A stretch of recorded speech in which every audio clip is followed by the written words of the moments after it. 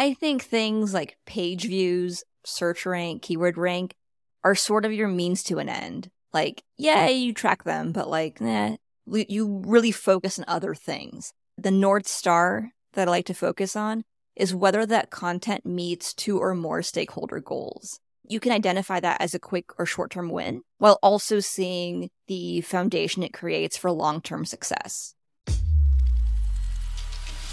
This is The Anonymous Marketer, a podcast where we tackle the biggest questions from the B2B marketing community. But instead of bringing on guests for a quick chat, every question comes from an anonymous source. These are the questions B2B marketers have, but are afraid to ask. Let's start the conversation.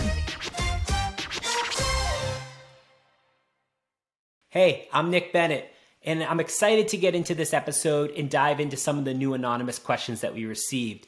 But before we get into it, I wanted to do my part and highlight our supporters. If you're a marketer, it's likely you have attribution data spread across spreadsheets, your CRM, your marketing automation platform, and other places. With data all over the place, it's hard to understand what drives the highest quality leads. And that's why I want to tell you about HockeyStack. After adding one single line of code to your website, HockeyStack gives your company the ability to turn your marketing, sales, revenue, and product data into a unified picture. HockeyStack provides the analytics and attribution data your B2B company actually deserves. Get a free trial, and in 5 minutes, you can start using the product. Sign up today at hockeystack.com. Hey, I'm Nick Bennett. I'm excited to get into this episode and go through some new anonymous questions. But before we get into it, I wanted to do my part and highlight our supporters. As marketers, we want to create content that enables our sales team to win deals. But 70% of the content that we create for sales never gets used. It's a waste of time and energy. But it doesn't have to be this way, and that's why you should know about Allego. Allego is an all-in-one sales enablement platform designed to help revenue teams reach their full potential. Allego makes it easy for sellers to share content in the field with the right context, and it helps drive sales and marketing alignment, it increases collaboration, it optimizes messaging, and more importantly, it gets you more closed-won deals. To learn more, visit allego.com. Fun fact, the average employee sends around 10,000 emails per year.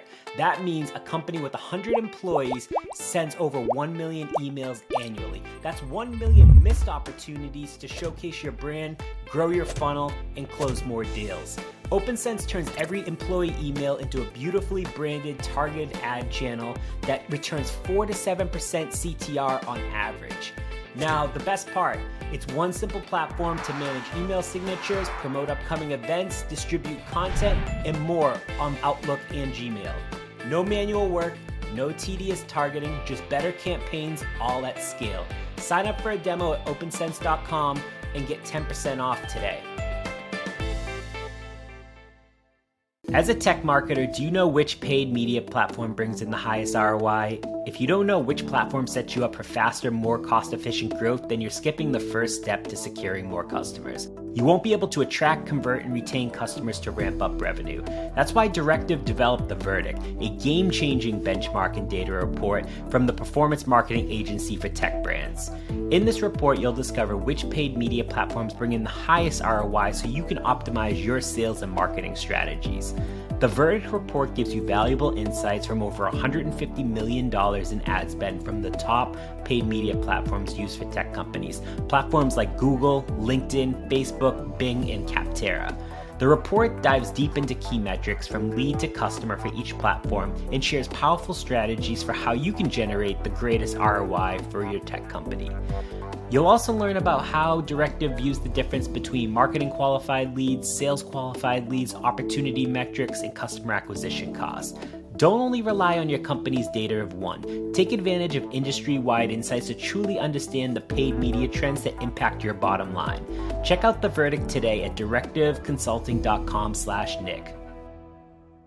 What's up, everyone, and welcome back to The Anonymous Marketer. I'm your host, Nick Bennett, and today we are going to explore a question around content creation at early stage companies. One lots of marketers, I'm sure, face today.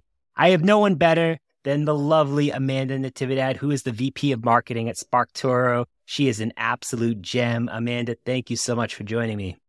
Oh my gosh. Thank you, Nick. And thank you for that beautiful introduction.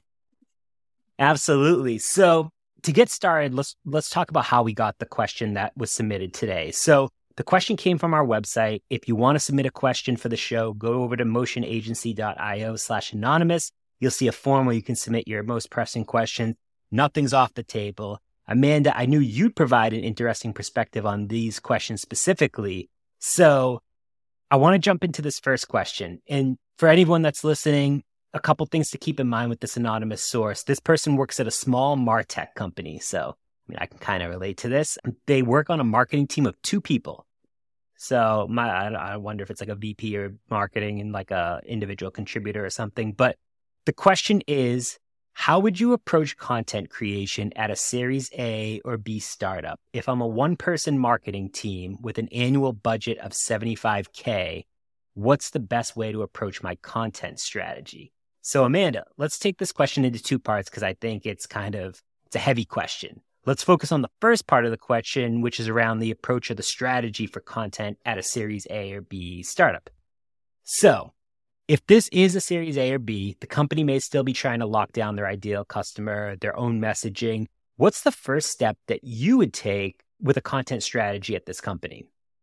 Yeah. So, But this was kind of funny, though. It was like early stage company, small MarTech startup, 2 people on the marketing team. I was like, did I write this question? Is that me? No, I did not write the question. All right. So that said, I am in a very similar position. SparkToro is a 3-person company, but the marketing team is essentially myself and Rand Fishkin. We do have some outside help at given times for certain projects. Like when we, redid our onboarding process, we contracted people like Gia Laudy and Claire Solentrop at Forget the Funnel, as well as Ramley John, who helped us redo our onboarding sequences. So we do have some help at times. But to answer the question, how would I go about thinking about this? So I guess I would think about this in a couple of ways. First, on the personal level, I would think about what am I, Amanda? What am I best at? What am I really good at? And where do I shine? And then what are the other areas that I think are going to be good for the business that I'm not as good at, right? We shouldn't do all the things all the time.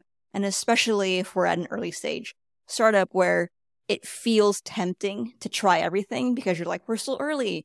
We got to test it all. You could, but the downsides to that are to get some meaningful results or data on those tests, you have to run them at scale. And to run them at scale, you got to do them for a long time. And then that's going to burn you out. It's just not a great thing to do. Test fewer things, but think about what are you best at? What are you good at? So that you can kind of focus on doing that work, doing that tactical work. If you're a great writer, maybe focus on the blog. If you're a good extemporaneous speaker, maybe it's a good time to host a podcast or YouTube channel and focus on that. Meanwhile, the other things that are good for the business that you're less good at, but are important, hopefully you have budget to hire for that. And maybe you can hire a really experienced consultant who can be a pretty tactical doer who will do the work versus point you in the direction of doing things. Hopefully they would actually do it. So hopefully some consultants, freelancers, small agencies can maybe be helpful depending on your budget. So that's the individual level. On a company level, right? Then I would think about what are the main levers of growth, or what is the lever of growth in this company? And how can I set that up for long-term success while identifying some short-term quick wins? So thinking about, okay, the main levers of growth, what are they? Are we a sales-led organization in which we have a sales team and BDRs and everybody who, close deals? Or are we more of a product-led company where, it's we sell MarTech tool, maybe it's $100 a month or $50 a month, where it's not super expensive, right? It's not for an individual, sure, that's expensive. But if it's for a company that has some marketing budget, that's not a lot of money. So you're probably not going to have a sales team for that kind of price point and that kind of offering. And then, of course, you have like kind of paid growth companies, like companies that are, it's a better fit for them to focus on e-commerce ads, like Google ads, Facebook ads, so on and so forth. And then there's also, you could think about if your company is powered essentially by word of mouth or community. I'm sure there are more, but those are some of the four like key areas that I focus on. And you can read about more of this on Julian Shapiro's startup guide. I think it's on julian.com. But that's a good like starting point for understanding what are the main levers of growth in a given company. And then from there, think about how your content can power each of those things. Yeah, I love that. That's honestly, it's so good. And it's such a tough thing because I've also worked for a few Series A companies that have moved from Series A to Series B. I mean, I'm not typically in the content roles, but I feel like, sometimes when you're in an early stage startup, it's like you're wearing so many different hats as is. But one thing that we can't deny is customers, and customers are important. And I think factoring in customer research to an early stage company, I guess my question would be, what role does customer research play in like the early stages of a content strategy? Yeah. So when I started doing content marketing, I didn't know SEO. Like I learned SEO, or at least, the basics of it a little bit later in content marketing, because I was more focused on like the business needs side and like the overall marketing needs. I'm not saying that SEOs are not aware. I'm not saying that. I'm just saying I wasn't thinking about it in that way. And instead, what I thought about mostly was customer research, audience research. Like, what are the things that my customers care about? What are the problems they're facing? Why are people churning? And then a little bit more broadly, audience research, right? Like, where is my audience already paying attention? What are the publications they read? What are the social accounts they follow? Which podcasts do they listen to? Which subreddits do they lurk in? Those, that part of audience research. And in focusing on those things, I felt like it was easier to create content that resonated with our audience, because then I was consuming what they were consuming and really being in their shoes and seeing the world through their eyes. And then I was thinking a little bit less about like, well, what are the high volume search terms, and more about what are the problems that they're facing today that they might not be searching for. Like, if you're facing a given problem at work, you might not be Googling it, right? I mean, maybe you are. I don't know. It depends on what it is, right? But like, it doesn't always mean that you're searching for it online. It could just be a thing that is like sticking in your head that you just haven't externalized in any way. So like, those are kind of the things that I was like, interested in trying to pursue. So that's where I think customer and audience research fits in, right? You can have like the keyword research aspect that gives you that starting point of like, okay, in my industry, what are some common topics people are searching for? I'm not saying that's not helpful. Of course, it can be really helpful. But you can use customer research and audience research to help guide you in the direction of, here's why they're searching for these things. Here's what they actually care about. Here are the implications of that search, right? Like if you can uncover that, like, marketing strategy as a keyword search term, like that gets like tens of thousands of searches per month. But that doesn't tell you anything. It doesn't tell you like, just because you're a MarTech tool, you should do a post and marketing strategy. Like, you don't like, it doesn't, I mean, like, sure, your audience is probably thinking about it, but like, then what? What do you do with that information, right? Like, more useful is to think about the core problems that your product solves and how you can kind of use broader ideas or broader problems to connect with your customers. I love that. I mean, honestly, for me, I've always talked to customers. I've always done customer research. I think it's incredibly important in honestly any role that you're in, because content definitely makes sense. But even for me with a field marketing ABM kind of background, it's like, still those customers determine like, what does that like event strategy look like? Or how do you put the customer first or the prospect first or attendee first in everything that you do? So I agree with you there. You talked about SEO. And so I think the question is, how do you actually figure out what to produce? Like, are you determining if SEO is a good route to take? Do you even care about SEO in early stages? I mean, you talked about it a little bit. Is it more about sales enablement? Like, what would you say is the plan there? I do think it's important for most companies to think about SEO pretty early on. I think there are exceptions to any rule, but where it's important is it takes such a long time to really see the tangible benefits of SEO, of that organic traffic coming in. And it's always going to be something that if you don't do, you're always going to be like, oh, why didn't we do that last year? Right? So it's kind of something you want to, I don't want to say set and forget, but I want to say like put into place and work on while not expecting immediate results. So not forget. Yeah. Set it and don't expect. Maybe it's that. But there are ways to do this that like aren't bandwidth heavy, right? Like it doesn't mean you have to hire an SEO agency and pay them 10 grand a month for like nothing, right? Or not nothing, but like for results you're not going to see for a while. I think what you can do is work with an SEO consultant to help you make sure that your website's set up correctly. So maybe like a technical SEO. And then you yourself can like get an Ahrefs or like Moz or SEMrush subscription and identify the high volume keywords in your niche. Figure out like maybe what are some of the like medium tier keywords and stuff. Like getting that lay of the land of your niche or industry. And like these research tools don't cost that much, right? And then from there, like you could think of it kind of just depends, right? Like maybe depends on your budget, appetite for writing, appetite for spending, and keyword difficulty. And you might decide like, okay, like there actually are some high volume, maybe high volume could be even just like 500 searches per month. It doesn't have to be like tens of thousands. Okay, there are some high volume search terms that are niche, kind of low difficulty score. Like we might as well try to go after these and try to get some of these blog posts out. And then focus on doing maybe like 1 or 2 posts a week. Hopefully, if you can hire someone to help you with some of this stuff, you can. And then just kind of track that over time. And I think the bar for this is relatively low in the sense that if you're going after low difficulty keywords and look, go to the top ranking, the top 3 content pieces that rank for this term and like read through them and like understand like, okay, what's my competition here? What am I up against? What do I have to write about?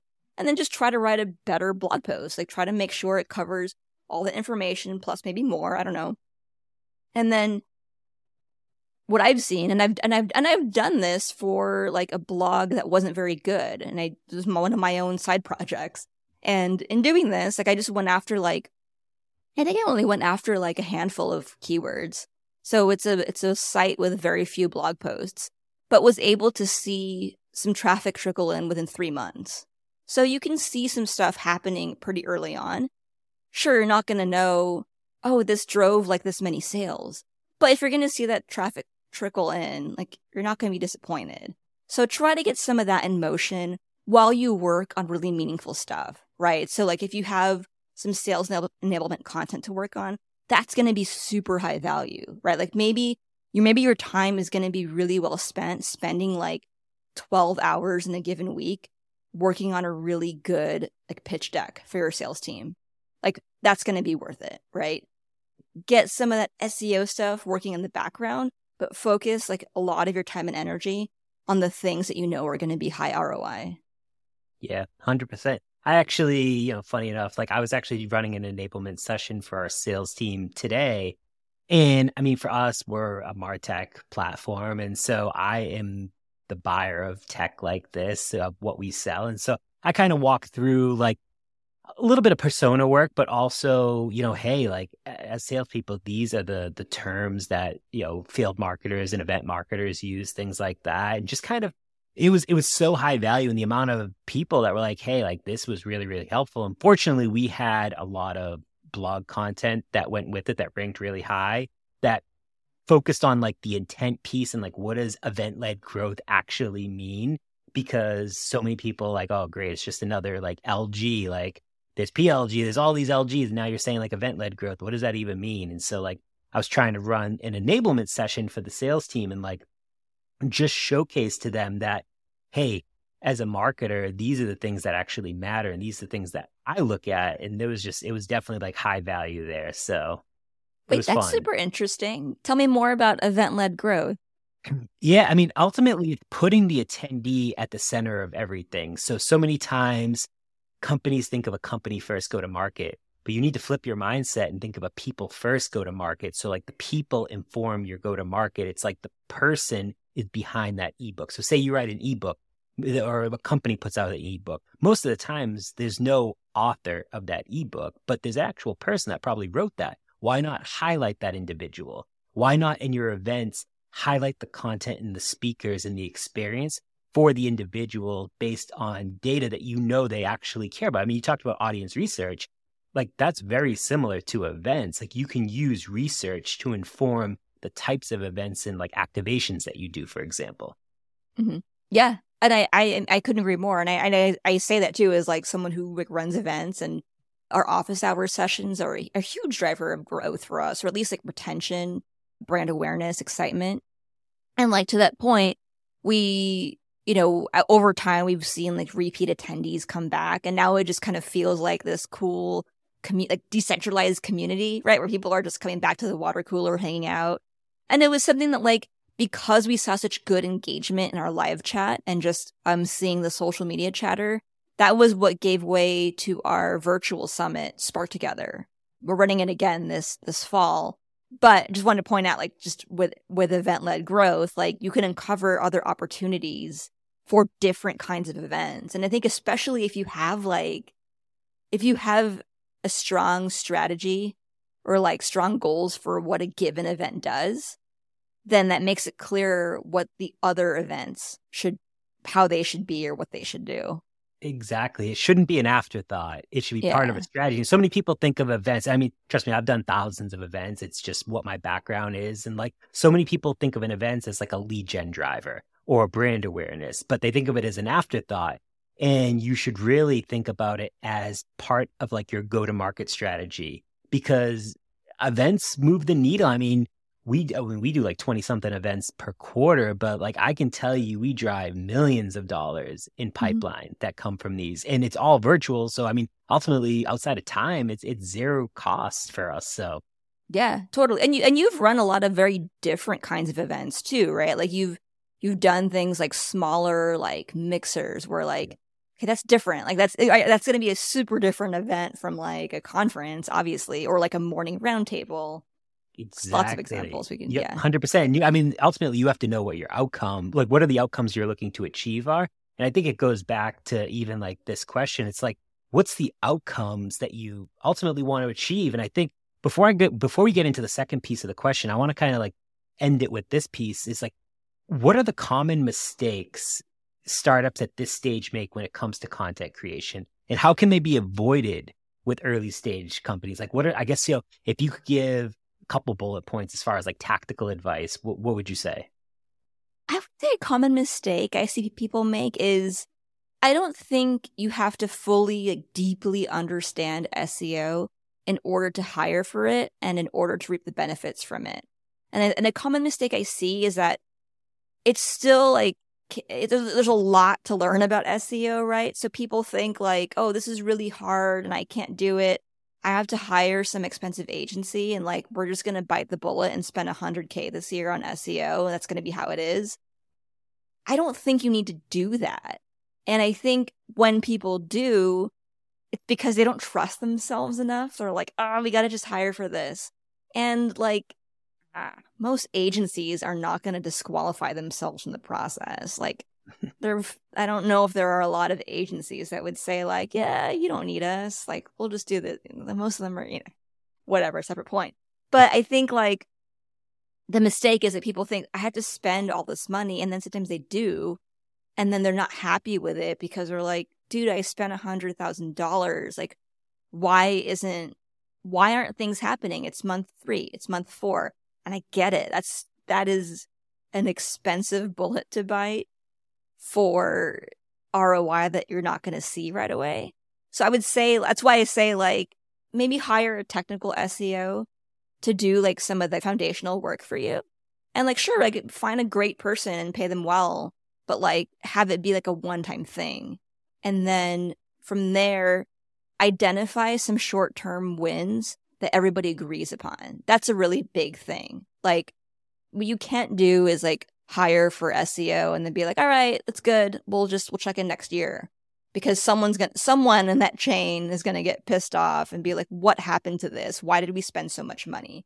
And the quick wins need to be things that the whole team agrees on, across marketing and up, right? It needs to be something like, okay, can you guarantee we're gonna get like 500 leads this quarter? Or something like that, right? Something that everybody can kind of work to together so that you know everybody's on track, you know something meaningful is happening, and you can also be held accountable, right? That way you can be held accountable to the things that you should be doing. Yeah, 100%. We actually do this thing called a V2 mom, and basically it's kind of like we have like each team within marketing has like, all right, cool. These are the agreed upon metrics and KPIs that we're going to look at. So the event team has one, social media has one, demand gen, product, content, et cetera. And so like there's pacing within there. So as a team, we can all hold each other accountable. So week over week, we know, all right, to blog posts, we expect this much traffic. For SEO, we expect this. For downloads, we expect this. For event registration or pipeline, we expect this. And so like it's a way for not only the marketing team to hold each other accountable, but the entire organization from a visibility standpoint to hold each other accountable. And it's the first time I've ever used this model. I've done different types of things, but it's actually quite interesting to like see how other functions within marketing think about what's important and then like how they all track that. Yeah, totally. Couldn't agree more. Cool. So digging into the second part of the question, which is a bit more specific, and it gives us some parameters to work from. So this person says, they have a $75K annual budget for content specifically. Mm-hmm. So like, how would you prioritize spending, say, $75K for an annual budget for content strategy specifically? Yeah. So I think that's a great budget to start with for sure. I would take a little bit of that and earmark that for a good technical SEO consultant. I'd want to make sure that consultant is somebody who, sure, can provide some like strategy advice, but also do some of the work. And by do some of the work, I mean like, can they actually talk to our engineers on like the thing that needs to get fixed or done? Like, can that actually work? So that would require good alignment with, the engineering team or the web development team on ensuring like, hey, you guys are going to help support, right? That would want to make sure that I get like references, testimonials about this consultant because I don't want to get burned. And maybe I would assume that this person is going to work with us for like a month, and maybe it'll be like hopefully under $10,000. That's the hope. And then I think that's reasonable for a month of work. Yeah. Or, a month to 2 months, however long it needs to be. But I would put a finite timeline on it. And that would be something that's like, this better work, right? Like I want this foundation to be strong. Then I would use some of the budget for the tools that I need most. So probably what I would do is then get a keyword research tool, at least for a month, to do some keyword research and export some of those lists and have them. I don't know if I'm going to use these ongoing, so I probably cancel after a month. And then I would, assuming, and I don't know if I will, right? Assuming I do some kind of like SEO blog strategy, I'd also want to get a ClearScope subscription to make sure that the quality of my content with respect to keyword rank is high. Like ClearScope is a pretty amazing tool that can help you do this, and I'd try to make sure all the content is like A+ before I publish it. And then again, depending on like what the main areas of focus are, I would hire for what I need. Like if it's an SEO driven blog, I'd try to hire at least one good freelance writer to help me with some of the work, with some of the blog post publishing. If the play is doing like a podcast, getting some good audio clips and some video, then I'm going to look for a really good like boutique agency or like 2-person team to help me with that. I know podcasting is expensive, so I'm going this is me personally. I don't have the patience to learn how to edit audio and stuff. If I did, that'd be great, but I don't. So that's the thing I would hire for. And then I would focus most of my energy on doing the things that I'm best at, which I think are writing for a blog and writing for social media. That's what I would focus on. And then along the way, I would think about like, I don't know how I would spend all that money, but I would think of the things that I would be considering. So this is money for content. Yep. So I would think about like, are there content partnerships that are worth paying for? Like, I would never pay for like link building, but like, are there sponsorships that are related to content that are worth pursuing? I would look into those kinds of things. So yeah. I love that. Well, you actually kind of bring me to like the other piece that I was going to ask you about, because I know you've talked about partnerships or co-marketing a bit in your content. So like, could you dig a little deeper? Like what role would that play in, say, a $75K budget? Like how could you maximize the ROI from like a partnership or co-marketing perspective? Yeah. So one idea that comes to mind is doing some kind of a sponsorship with a marketing creator or marketing influencer. Yeah. So somebody like, like Alex Garcia at Marketing Examined. Like, could we partner on some like not branded content, but could we partner on like a case study in which like he does a deep dive into my product and like writes about it for Marketing Examined?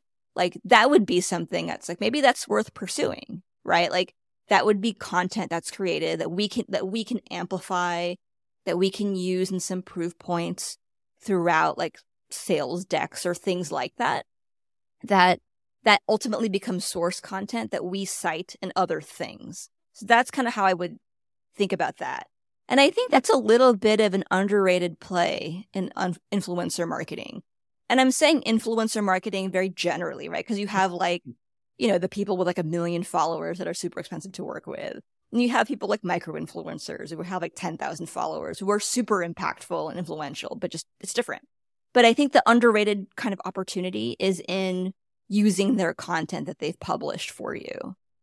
And of course you have to be strategic and truly above board. Like if they're going to tweet about you, you definitely have to make sure you get their permission to promote that tweet.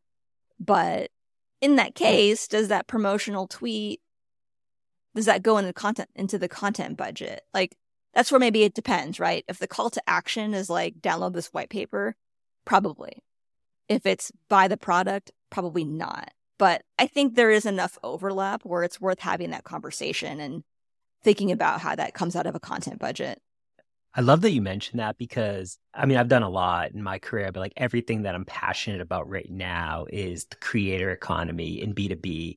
And I've been doing a lot of talks recently on influencer marketing 2.0. At least that's what I'm calling it. It's very much an integrated strategy versus like the brand telling the influencer creator what to do, because it's always been so very one-sided. And I think at B2C, they've done this really well, but B2B is lacking.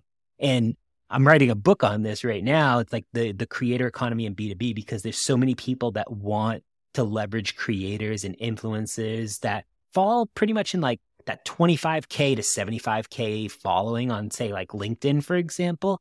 And they just don't know how to get started. I did a talk yesterday and they were like, I want to do this, but one, I don't know how to find these people to partner with. How do I approach them? Like, what kind of content do I promote? Do I promote a research report? Do I promote an ebook? Do I promote the company? And so like, I think there's so much, like, we should talk about that again down the road, because like, I think there's so much there that is like so interesting to me. And we're very much at the very early stages of like the early adopters, at least in MarTech and sales tech, I think so. Yeah. Yeah. I think so too. Cool. So the last thing that I want to ask you before we wrap everything up is, and I want to use this as a way to kind of like connect the dots between everything. How should a one-person marketing team measure and track the success of their content strategy? So I think things like page views, search rank, keyword rank are sort of your means to an end. Like, yeah, you track them, but like, you really focus on other things. The North Star that I like to focus on is whether that content meets 2 or more stakeholder goals. you can identify that as a quick or short-term win while also seeing the foundation it creates for long-term success. So if a given piece of content, like some kind of tutorial or how-to, right, maybe that powers customer success or customer marketing, product marketing, lifecycle marketing, and maybe it gives way to some email campaigns. Maybe there's an SEO element to it where it's tied to a high volume search term, right? Like those are things that show that the content is playing a role in other areas of the business. And it's showing that you can really see the ROI a lot faster. So that's always been something that I've focused on, 2 or more stakeholder goals. That's how you know, like, it's going to clear at least some kind of bar for quality, inevitably, because in order to be useful across multiple functions, it just will. And yeah. It's honest. Honestly, I feel like everything was like, for me, again, like I said, I don't have a content background. So like this is super informative for me because I feel like I've like dabbled. I mean, I don't know, I guess you could say I'm a content creator, but like I'm not a content marketer. And I feel like they are different to a certain degree. But, honestly, you left everyone with so much information. I think it was great. So I want to give, you a little bit of time here. Where can people go to find you? They have questions, anything that you want to promote, feel free, because you are, like I said, you're a gem. Thank you, Nick. Yeah, I mean, you can follow me on LinkedIn, Twitter, and Instagram as Amanda Nat. And I'm still early to Instagram, so you can go there and make fun of me and like laugh at the cringe things I'm doing. I also have a, at this point, monthly or so newsletter at amandanat.com. And then, of course, check us out at SparkToro for our audience research tools. We also have our audience research newsletter. If you Google audience research newsletter, you'll find it. But yeah, check us out. Love that. Awesome. And anyone that is listening, please, if you have any anonymous questions, head over to motionagency.io/anonymous. Submit your questions. We are getting through the 60 to 70 that we have. It's only a bi-weekly show, so it's going to take me a little while, but so appreciative, Amanda. Thank you again. And for everyone else, we will catch you on the next episode. See y'all later. Thanks for checking out this episode of The Anonymous Marketer. For more episodes, check us out wherever you get your favorite podcasts, or visit us on the web at motionagency.io/anonymous. And finally, this show is produced by Motion, a done-for-you podcast agency for small, scrappy B2B tech marketers. To learn how you can launch and grow a podcast for your company, visit motionagency.io.